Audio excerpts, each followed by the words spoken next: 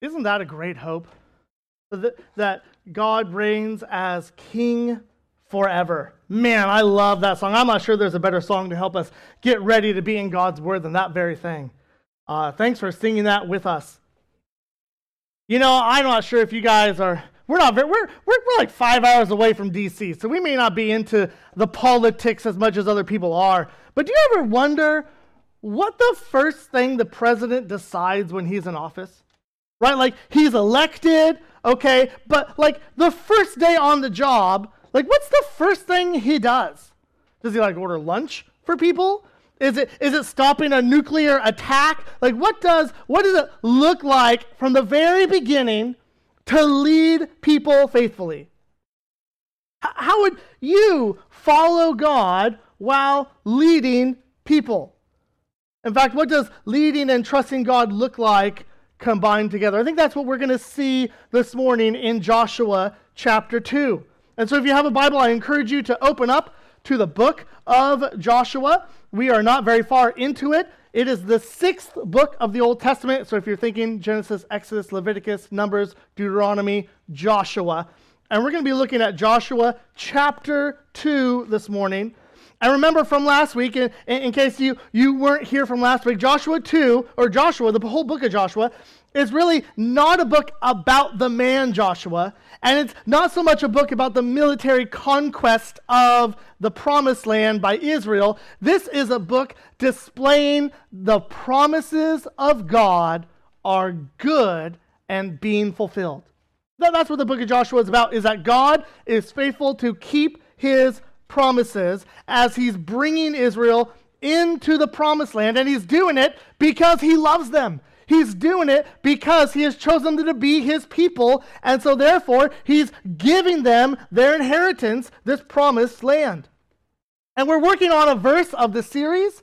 I'm not sure if you have gotten that screen thing or not, but I tell you, I think I've almost memorized it. Maybe not quite. I'll still probably look at the screen. Every time I look at it, before I even open my phone, I'm reminded of the faithful promises of God. So let's all say our verse of the series together. Joshua 21:45. You guys ready? Here it is. Not one word of all the good promises that the Lord had made to the house of Israel had failed. All came to pass. Man, I think we could repeat that a billion times and still just enjoy hearing it. Let me pray for us as we get into God's word. Lord, we pray that your Spirit would be at work in our hearts today as we examine Joshua chapter 2. We pray that we would see your faithfulness. We pray you would help us to see your covenant loyalty. And we pray, Lord, that in response, we would live faithfully before you. So, Lord, do a good work this morning, we pray, in Jesus' name. Amen. Well, chapter 2 is kind of big. It's 24 verses. We really are going to go through all 24 verses. So let me give you a roadmap of where we're going. Okay, here's what we want you to be walking away with this morning. Here's the big idea. Every day, display faithful loyalty to God because he promises covenant faithfulness to us. Every day, display faithful loyalty to God because he promises to have covenant faithfulness to us. And so we're going to break down chapter 2 in 3 different ways. We're going to look at the big lie in the first 7 verses. We're going to look at the big confession in verses 8 to 14. And then in 15 through 24, we're going to look at the big promise. So the big lie, the big confession, and the big promise. So let me begin by reading chapter 2 of Joshua, verses 1 to 7. This might be a really familiar passage to those of you who grew up in the church. This is one of those ones that we're like, children's church, we make sure that they hear about this, okay? So you might be familiar with this. Here's what it says. And Joshua, the son of Nun, sent 2 men secretly from Shittim as spies, saying, "Go to the land, especially Jericho." And they went and came into the house of a prostitute whose name was Rahab, and lodged there. And it was told to the king of Jericho, "Behold, men of Israel have come here tonight to search out the land." Then the king of Jericho sent to Rahab, saying, "Bring out the men who have come to you, who entered your house, for they have come to search out all the land." But the woman had taken the 2 men and hidden them. And she said, "True, the men came to me, but I did not know where they were from. And when the gate was about to be closed at dark, the men went out. I do not know where the men went. Pursue them quickly, for you will overtake them." But she had brought them up to the roof and hid them with the stalks of flax she had laid in order on the roof. So the men pursued after them on the way to the Jordan as far as the fords, and the gate was shut as soon as the pursuers had gone out. You know, I remember my first days here at Friendship, trying to find the rhythm of life here in the church, trying to find the rhythm of life here in New Concord. With the staff, I remember asking the question, what sort of person are they used to? What meetings did they normally have? What expectations would they have for me as the pastor? And I soon realized I am different enough of a guy that everything was different from before. As much as I tried, I was not going to be the same as the previous pastor. And Joshua, though, having been with Moses, was able to follow in the footsteps of Moses, and he sent spies into the land. This is textbook. This is what God commanded Moses to do in Numbers chapter 13, and so this is what then Joshua does. Here's what Numbers 13 says. The Lord spoke to Moses, saying, "Send men to spy out the land of Canaan, which I am giving to the people of Israel. From each tribe of their fathers you shall send a man, every one a chief among them." So we see that other people inhabited this land, and they weren't just going to walk in there and the land just, "Here guys, here's the keys to the castle." No, they had to go to war, they had to battle. And so if you're familiar with this part of Israel's history, you know that God ultimately performs a miraculous event of bringing the walls down. God fighting for Israel in Joshua chapter 6. And so some people might say, if God was going to do it anyway, why did Joshua need to send over spies? Didn't he trust God's plan? Friends, we need to remember that faith in God has always been faith acting in the wisdom that God has given us, not rejecting his wisdom. Jesus, in fact, said that if we love him, he didn't say sit back and do nothing. He said to instead obey his commandments. So faith in God is one of action and trusting God with the outcome. I think it's fair for us to ask this morning, how do faith and wisdom work together? They're not supposed to be opposed to each other. You can both trust God and wear a seatbelt when driving. Wearing a seatbelt doesn't display fear, it displays wisdom. Planting, watering, and waiting is using both wisdom about the land and trusting God with the outcome. Knowing that it's better to water seeds regularly is not rejecting faith in Jesus. It's an active faith. So Israel sending out spies to check out the land is not them being fearful, it's being wise and trusting God. If God has said they will possess the land, it doesn't mean that Israel puts no effort into it, quite the opposite. So trusting the plan and the promise of God means that God's people act in faith. The same thing is true with evangelism today.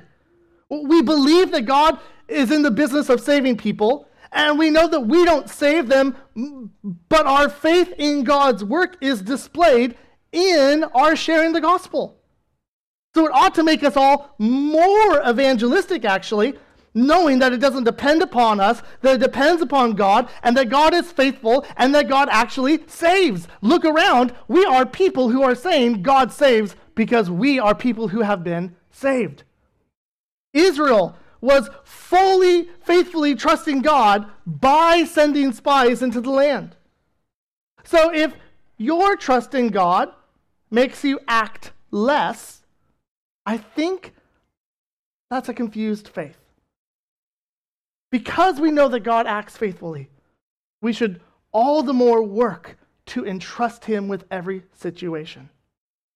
So the spies went to a house of a prostitute named Rahab, who was also an innkeeper. Okay, they lodged there, it says. And the spies probably went there trying to avoid detection, trying to look for a place that might be frequented by travelers, might have been used even a little bit like a hotel, but it didn't work. Their detection didn't work, and their presence was known to the king of Jericho.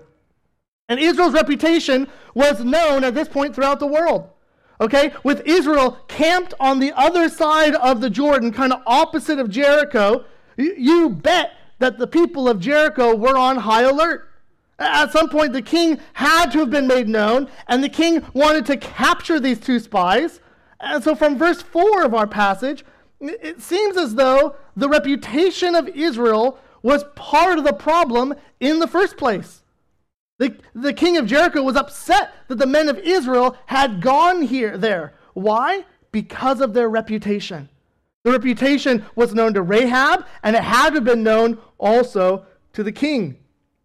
And so do you notice what Rahab did? Rahab showed loyalty to Yahweh. She lives in Jericho. She is a Canaanite, but she isn't showing loyalty to her people or to the king of Jericho. And so did you notice what Rahab said? She said, "True, the men came here to me, but I did not know where they were from. And when the gate was about to be closed at dark, the men went out. I do not know where the men went. Pursue them quickly, for you will overtake them." Well, Rahab didn't see them leave. Verse 6 says that she hid them on the roof. So what do we do with that as Christians? Are we to commend the faith of Rahab like Hebrews 11 did this morning in our scripture reading, and like James chapter 2 does? Are we to be Christians who say that lying is wrong? Well, Rahab should be commended because she's aligning herself with Yahweh. She's doing the same thing that the spies are doing, right? If the spies were caught and asked, "Are you a spy here to give away our secrets in order to invade us?" Well, what would they say? Of course they'd say no. They're showing loyalty to Yahweh, who promised to give them this land. So Rahab is using words that really accomplish the same thing. They are being loyal to the Lord, even though they are being disloyal to the people of Jericho. Christian, our loyalty is ultimately to God. Do you realize our loyalty, Christian, is ultimately to God? We are called to make disciples of all nations, which is a mandate for Christians to care about missions and to send missionaries around the world so that every tongue and tribe and nation would hear the gospel and people from every tongue and tribe and nation would be saved. We give money, we sacrificially give money for missions to go out. But if a government official said that a Christian may not evangelize their citizens, what should a missionary do? If a Christian is asked, "Are you here to evangelize the nation?" and he really does intend to do that, what should he do to enter a creative access country? We are called, brothers and sisters, to creatively show loyalty to Yahweh. There have been Christians who, in the service of protecting innocent life and in faithfulness to Yahweh, have said, "I don't know where any Jews are," when they knew exactly where they had hidden them. We commend them for their actions. Israel is ready to invade the land and are promised that this land is going to be given to them. But then something weird has kind of happened. Then we're introduced to this prostitute. And friends, I think this is important because the first example of being strong and courageous is this woman who is showing covenant loyalty to Yahweh by protecting Israel's spies.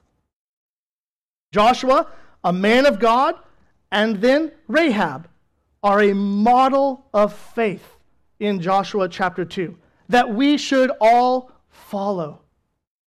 And so if truth means loyalty to neighbor and loyalty to Yahweh, Rahab was loyal to Yahweh. And so I'm not actually convinced that we should call it a lie. We can say Rahab is being faithful to Yahweh. Brothers and sisters, what does loyalty to God look like in your life? If we commend the faith of Rahab, but we don't imitate the faith of Rahab, I think we've missed the point.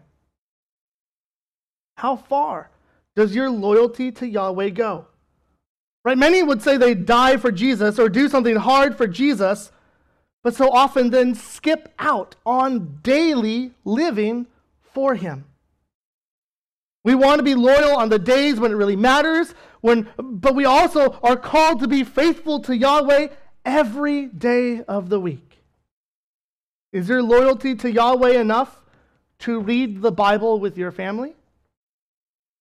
Is your loyalty to Yahweh enough to disciple someone else in the body or be willing to be discipled by someone in the body? The most fundamental way of showing loyalty to Jesus is once we become a Christian, we are baptized, we join a church, and then we help others faithfully follow Yahweh for the rest of our days. Rahab's words worked. The men of the king left and went to pursue them beyond the city gate. Brothers and sisters, every day display faithful loyalty to God because he promises his covenant faithfulness to us. Let's keep going in the passage. Let's look at verses 8 through 14, the big confession. Picking up in verse 8. Before the men lay down, she came up to them on the roof and said to the men, I know that the Lord has given you the land, and that the fear of you has fallen upon us, and that all the inhabitants of the land melt away before you. For we have heard how the Lord dried up the water of the Red Sea before you when you came out of Egypt, and what you did to the two kings of the Ammonites who were beyond the Jordan, to Sihon and Og, whom you devoted to destruction. And as soon as we heard it, our hearts melted, and there was no spirit left in any man because of you. For the Lord your God, he is God in the heavens above and on the earth beneath. Now then, please swear to me by the Lord, that as I have dealt kindly with you, you also will deal kindly with my father's house, and give me a sure sign that you will save alive my father and mother, my brothers and sisters, and all who belong to them, and deliver our lives from death. And the men said to her, our life for yours, even to death. If you do not tell us this business of ours, then when the Lord gives us the land, we will deal kindly and faithfully with you. I really like games of espionage. Okay, I like the board game Clue. I like the game Mafia, if you've ever played that. But my favorite part of each of those games is actually the end of the game, hearing the inside knowledge of the people playing the game, right? The person who gets out first in Mafia, and then they don't have to go to sleep, and they watch each of the Mafia people argue about who they're going to knock off next, okay? I think that's really fun to hear about. And that's kind of exactly what we get here in verse chapter 8. Rahab rid herself of the king's men, and then she goes to the roof to the Israel spies, and she lets them in on what she knows. And notice what she says in verse 9. I know that the Lord has given you the land, and that the fear of you has fallen upon us, and all the inhabitants of the land melt away before you. For we have heard how the Lord dried up the water of the Red Sea before you when you came out of Egypt, and what you did to the two kings of the Amorites who were beyond the Jordan, to Sihon and Og, whom you devoted to destruction. And as soon as we heard it, our hearts melted, and there was no spirit left in any man because of you. For the Lord your God, he is God in the heavens above and on the earth beneath. Her inside information is a game changer. Why did she save them? Well, she believed what Joshua 1 had already repeatedly stated, that the Lord had given them the land. She also speaks of this dread that had fallen upon the Canaanite inhabitants. And that's exactly what we see God promised of his people. In Exodus 15, beginning in verse 15, he says this, "Now are the chiefs of Edom dismayed, trembling seizes the leaders of Moab, and all the inhabitants of Canaan have melted away. Terror and dread fall upon them because of the greatness of your arm. They are still as stone till your people, O Lord, pass by, till the people pass by whom you have purchased." Or God says the same thing in Deuteronomy chapter 2. He says this day I will begin to put the dread and fear of you on the peoples who are under the whole heaven, who shall hear the report of you and shall tremble and be in anguish because of you. And then God says it again in Deuteronomy 11:25. "No one shall be able to stand against you. The Lord your God will lay the fear of you and dread of you on all the land that you shall tread as he promised you." So what we see is that what was promised was then being fulfilled. Did you guys notice that them entering the promised land here in Joshua is 40 years after they crossed the Red Sea? But the memory of crossing the Red Sea 40 years earlier had not faded. It was vivid again due to Israel's proximity, the opposite of Jericho. Add in Israel's defeat of Sihon and Og, where the kings of the Amorites were, and now the Canaanites were terrified. Look at verse 11 with me. "As soon as we heard it, our hearts melted." And so it isn't just fear that Rahab is experiencing. All of Jericho is feeling that same fear. Rahab then goes on to confess that the Lord, Israel's God, is the God of heaven above and the earth beneath. "For Yahweh, your God, is God," she says. That's the same thing that the Lord commands Israel to believe in Deuteronomy 4:39. He says this, "Know therefore today and lay it to your heart that the Lord is God in heaven above and on the earth beneath, and there is no other. Therefore you shall keep his statutes and his commandments." It's the same thing that Moses' father-in-law Jethro believed as Israel was leaving Egypt. In Exodus 18, it says, "Then Moses told his father-in-law all that the Lord had done to Pharaoh and to the Egyptians for Israel's sake, and all the hardship that had come upon them in the way, and how the Lord had delivered them. And Jethro rejoiced for all the good that the Lord had done to Israel, in that he had delivered them out of the hand of the Egyptians.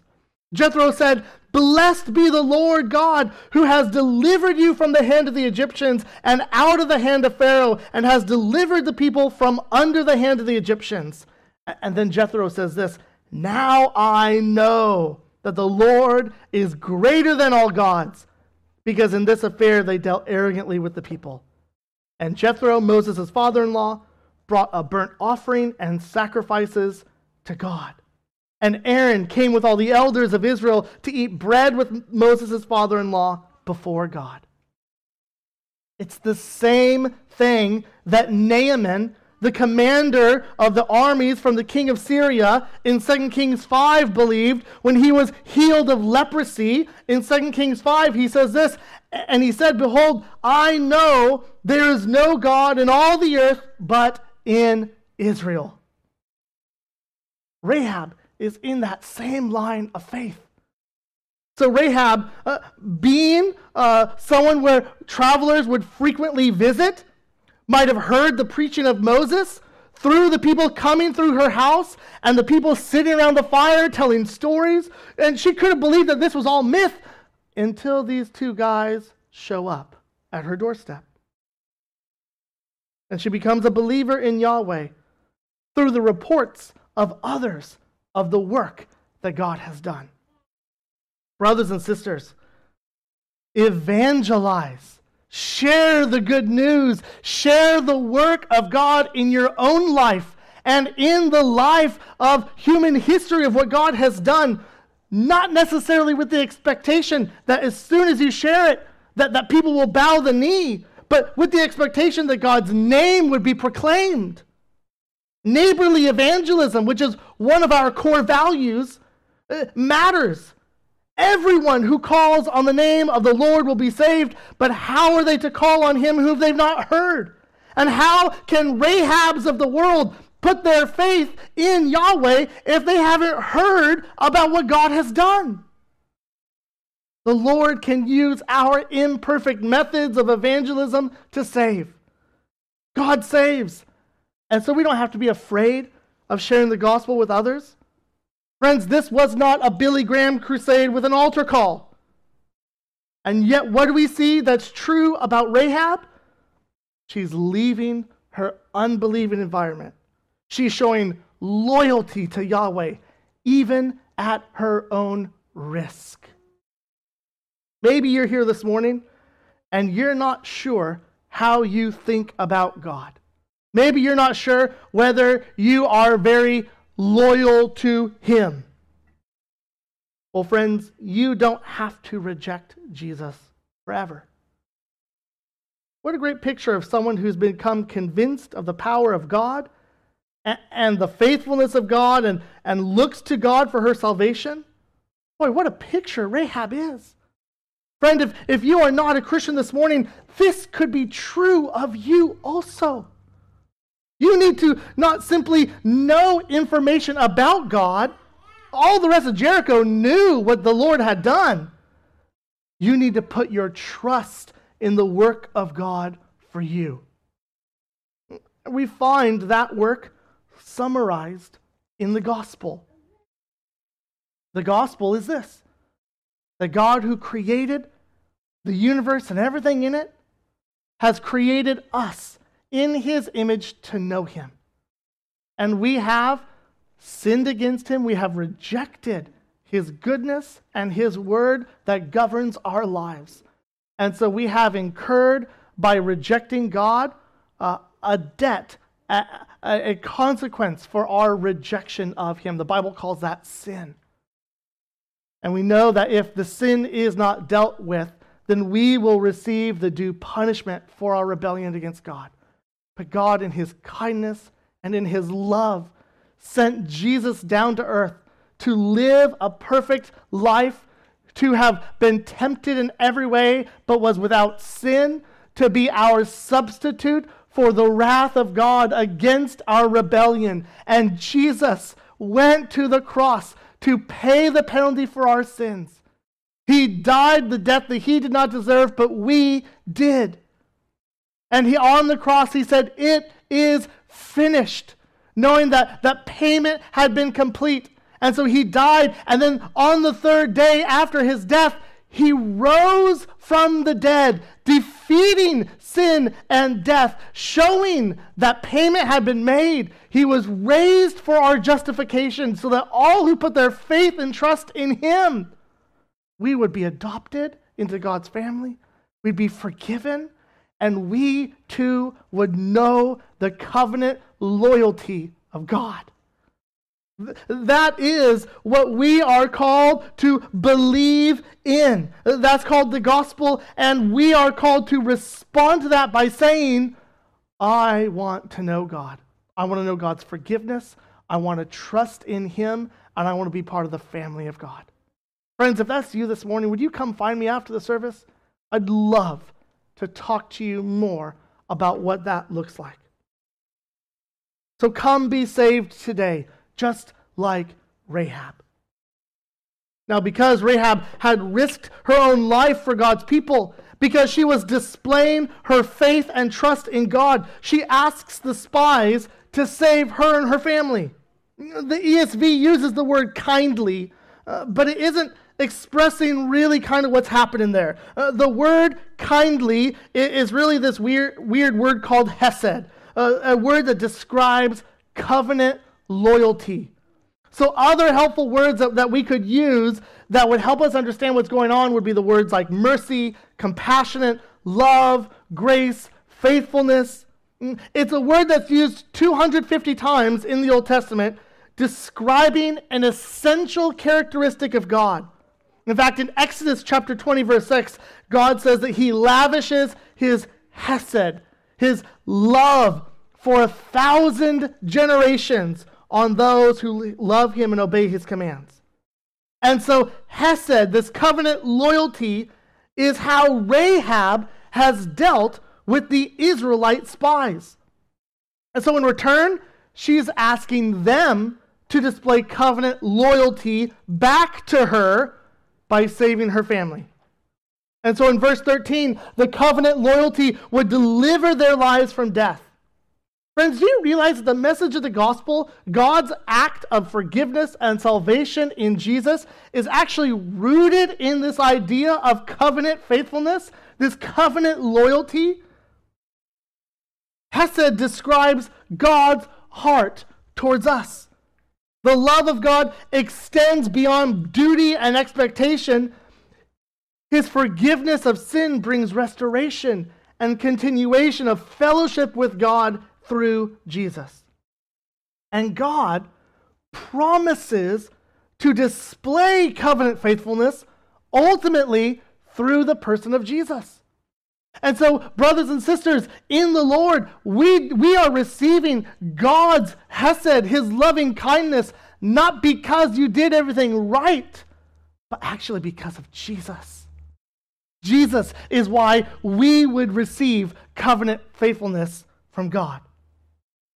And so in verse 14, the men said, we will deal kindly and faithfully with hesed. They said, if you prove to be loyal to Yahweh, when we take the land, we will display this love and truth towards you. They insist on secrecy being observed, but the men respond with a strong assurance that they will guarantee it with their very lives. Our life for yours, they say. Faithfulness and loyalty is the normal description for acts done in connection with a covenant agreement together. So brothers and sisters, every day, display faithful loyalty to God because he promises covenant faithfulness to us. Let's look at this last part, the big promise, beginning in verse 15. It says this, then she let them down by a rope through the window, for her house was built into the city wall, so that she lived in the wall. And she said to them, go into the hills, or the pursuers will encounter you, and hide there 3 days until the pursuers have returned. Then afterward you may go your way. The men said to her, we will be guiltless with respect to this oath of yours that you have made us swear. Behold, when we come into the land, you shall tie this scarlet cord in the window through which you let us down, and you shall gather into your house your father and mother, your brothers, and all your father's household. Then, if anyone goes out of the doors of your house into the street, his blood shall be on his own head, and we shall be guiltless. But if a hand is laid on anyone who is with you in the house, his blood shall be on our head. But if you tell this business of ours, then we shall be guiltless with respect to your oath that you have made us swear. And she said, according to your words, so be it. Then she sent them away, and they departed, and she tied the scarlet cord in the window. They departed and went into the hills and remained there 3 days until the pursuers returned. And the pursuers searched all along the way and found nothing. Then the 2 men returned. They came down from the hills and passed over and came to Joshua the son of Nun. And they told him all that had happened to them. And they said to Joshua, truly the Lord has given all the land into our hands. And also all the inhabitants of the land melt away because of us. Well, the men still needed to leave Jericho, right? It's one thing to make a promise. It's another thing to fulfill that promise that they made to her. Now, Rahab had already displayed her covenant faithfulness to them in verses 15 and 16. Then she let them down by a rope through the window, for her house was built into the city wall so that she lived in the wall.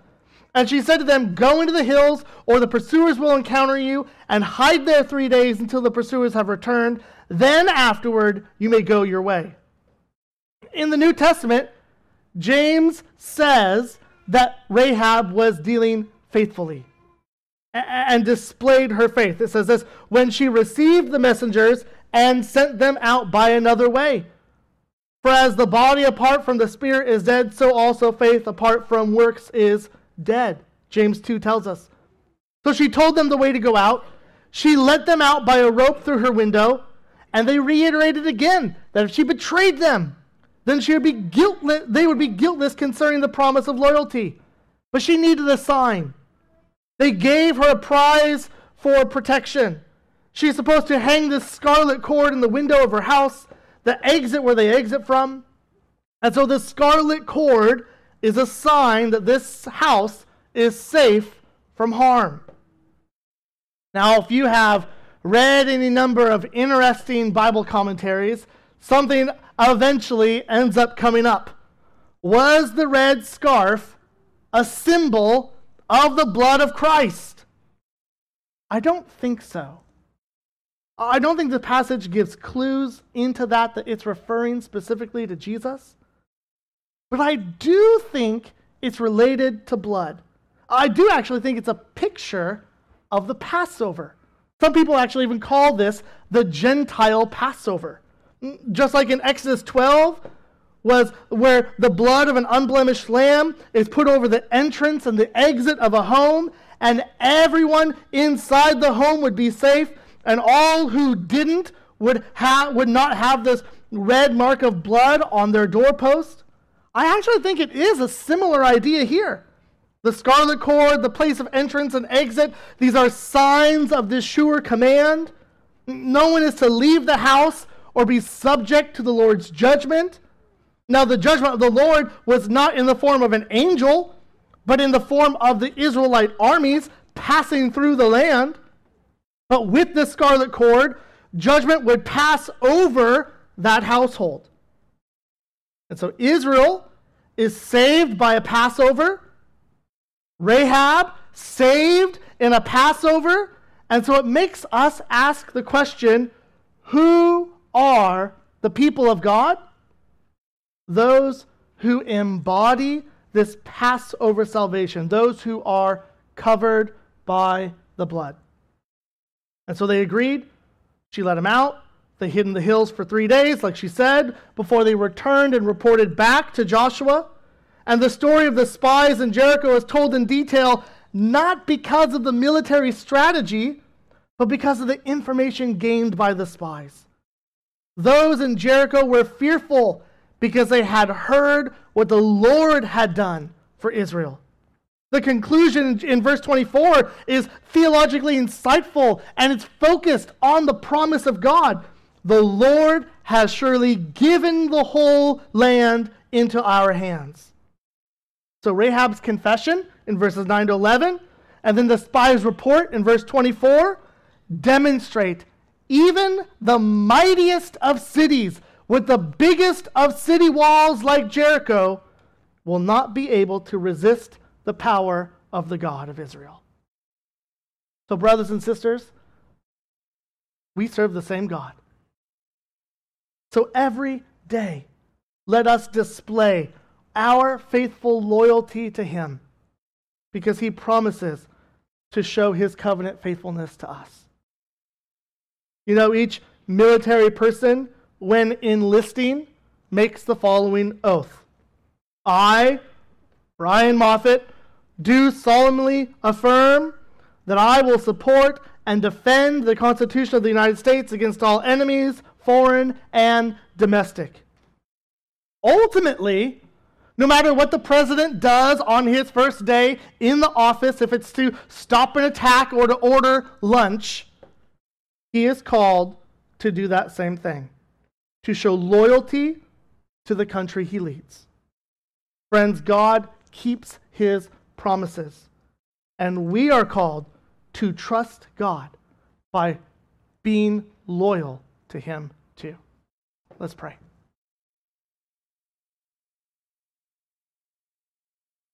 Heavenly Father, we carefully recognize that our loyalty towards You is so easily distracted and so easily forgotten that we look to have loyalty to us. But God, we forget that you have already displayed your love towards us. You've displayed your covenant loyalty for us in that while we were still sinners, Christ died for us. So, Father, we pray that we would be people who, in reading your word, would affirm, if we have died to sin, how can we still live in it? God, we pray that we would see your covenant loyalty towards your people so clearly that sin's temptation would lose its taste, that it would lose its power, and that we would have eyes and hearts only for you, God. And so, Lord, help us to be bold in our covenant loyalty towards you. We thank you for your covenant loyalty towards us. We pray this in Jesus' name. Amen.